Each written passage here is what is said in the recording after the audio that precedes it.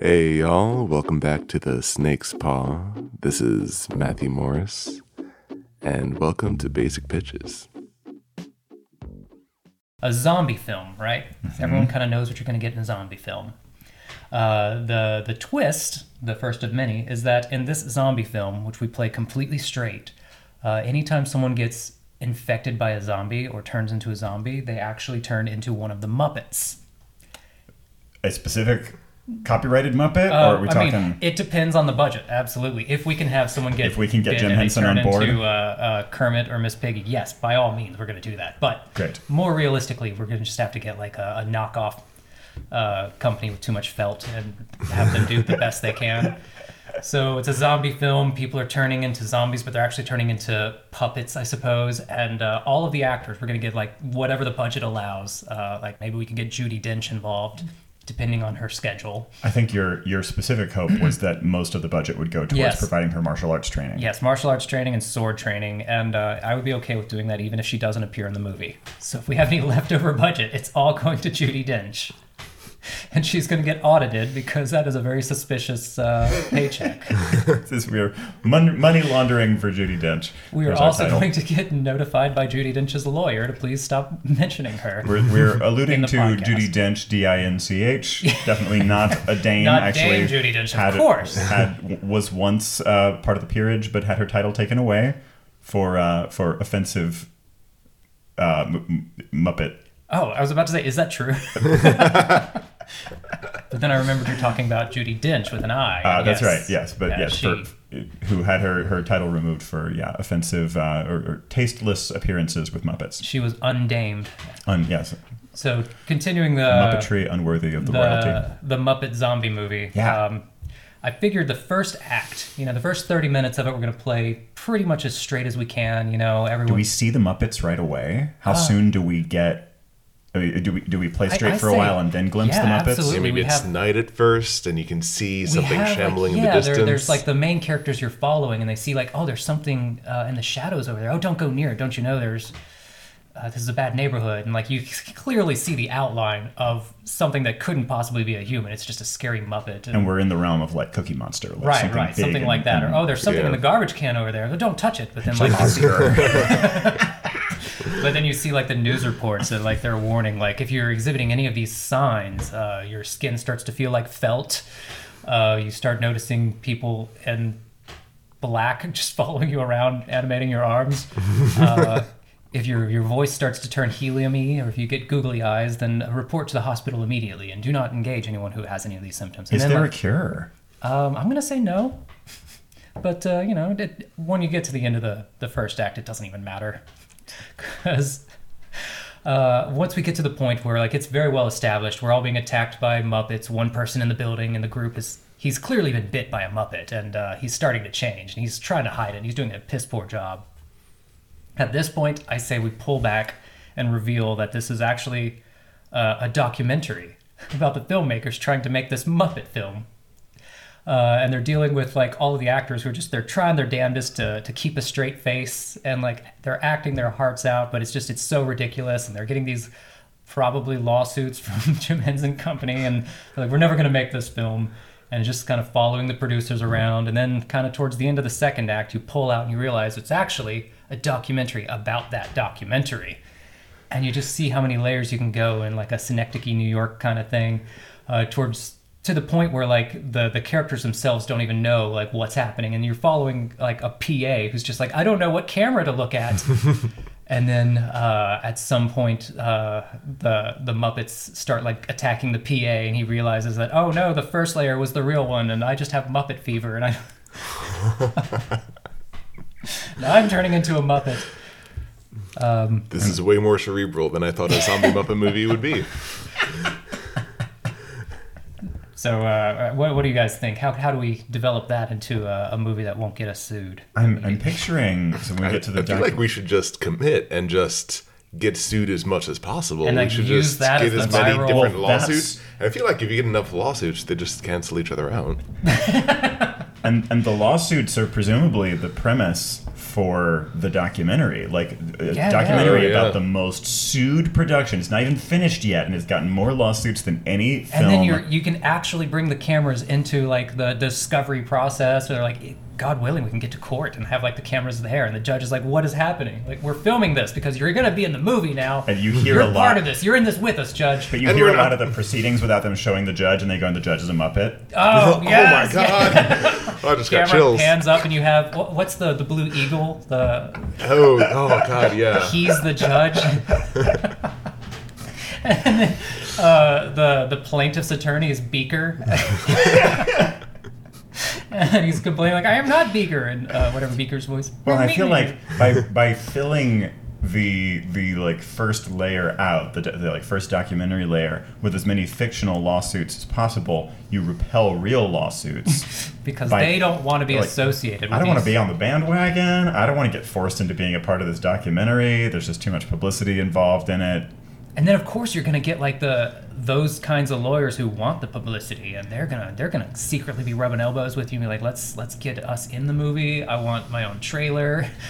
I don't want to say any real lawyers' names because obviously, but you know the ones I'm talking about. The ones who have like a shtick on the billboard. That would be a great chance to like hire a personal injury lawyer as a trial attorney. Yes, if you pay him like lawyer fees instead of the acting fees, it would probably end up being more expensive, but maybe you wouldn't have to pay ZIDs. No residuals. Yeah, there you go. You were clearly hired as a lawyer for this film, and we will take this to court. Look, just because you're lying in the film doesn't mean you're not a lawyer. Oh, God, how great would that be if you get our real lawyer to say, were you lying then or are you lying now? Like, no, I was acting. Camera cuts back. Acting makes it true. I don't even know which layer we're in now. Exactly. So we go from a straight zombie story to a documentary with Dame story. Judi Dench, former Dame Judi Dench. Right. With disgraced former Dame Judi Ditch. Ditch, right. Yes, Judi with Ditch. the T. There we go. Yes, and Judy with a Y. And then we zoom out to a documentary about a film in progress that is the most lawsuited. What is even the verb there? The most litigated. There we go. Litigated. The most litigated production in film history on the basis of rampant intellectual property violations. Also, we could just have like no one sign forms. We Absolutely don't blur out their faces. Yeah, Just Judi Dench requires all many kinds. Oh, no, possible. it's Judi Dench, sorry. Judi Dench, yeah. Yes. Right, she's not a SAG member either. She's lost that too. They kicked her out of SAG. Yeah, Look, she is a member for the incident of the Brighton Community Theatre Union, and they have strict requirements, all of which this There production has will to be violate. a bed on set at all times. There has to be a bed on camera On at all camera times. at all times. There has to be a toilet on camera at all times. Is that even realistic? Look, this particular union is all about compensating actors, not in money, but in the currency they truly most value, which is attention. I love the idea that there's going to be like a scene where Dame Ditch is running through the forest away from like the horde of Muppets, and we have to use the fish angle wide lens so that we can keep in the very back the bed in frame.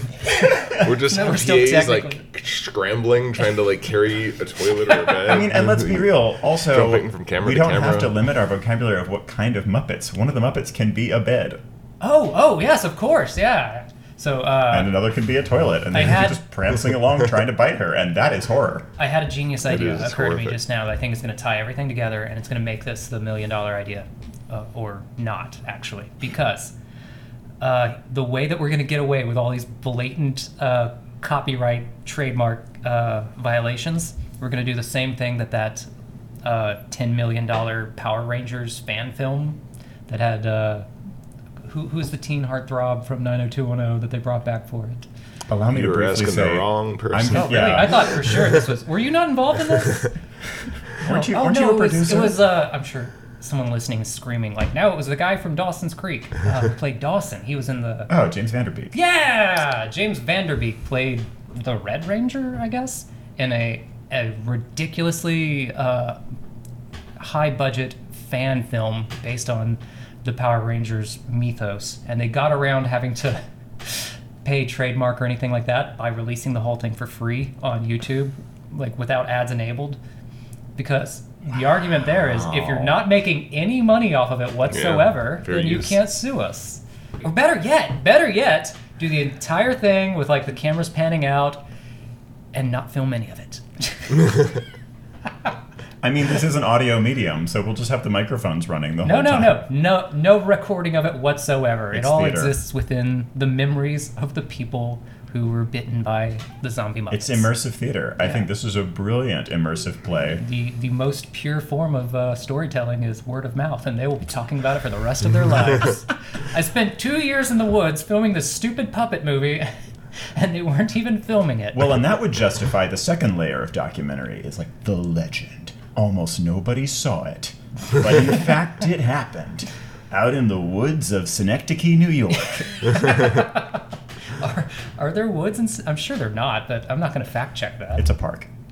Oh. For all I know. Yeah. I'm sure they have a copse. You don't say it that way. A copse of trees in a park somewhere. Once again, there's the someone fictional listening town to of this Synecdoche, from New York. Synecdoche who's like yelling, It's not a real "You're town." getting it wrong!" Well, there's like Schenectady. Yeah. Schenectady is the real town, and it sounds like a fun little figure of language. This is Synecdoche, where Dame Judi Dench is originally from. That's right. She's British, but she's from New York. She's actually New Yorkian. She's from York and New York at the same time. The York Queen.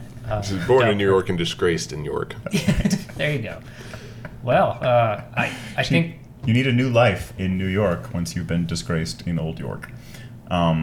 I don't know if there's anything we can do to make this any more perfect. Condemned honestly. to the colonies. I love the idea, though, about, I feel like this has to have been done, like a documentary that is about like researching or trying to reconstruct some incredible piece of like something on the level of a flash mob, like some kind of piece of live performance that happened and that a few people saw and that was just mind-blowing, but that never had like the kind of extended run that gets a lot of people to see a play and gets it filmed. Like there's a tiny bit of cell phone footage somewhere.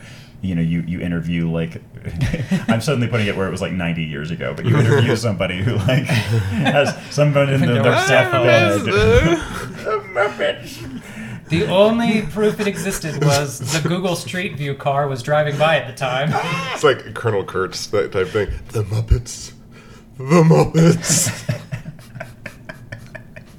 And there's going to be a landfill somewhere in the woods where after production they just threw all the discarded Muppet. Well, exactly. So the documentary goes and finds the place where the whole live event happened, and they unearth a Muppet, and they dig the dirt back, and you see its little Kermity face, and then as the camera slowly goes in, you see, oh gosh, like the Muppet hand Cut to reaches black. up and grabs the neck, and then credits. there we go. Executive produced We by made it. Jim Henson himself, but Jim Henson with an I. HINTSON. Jim Henson.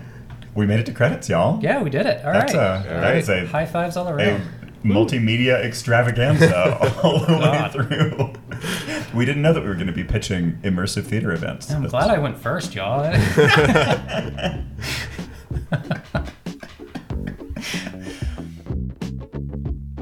This has been yet another edition of Basic Pitches. If y'all would like to find more, you can visit our website at thesnakespaw.com. You can follow us on social media. You can find us on Instagram and Twitter at thesnakespaw.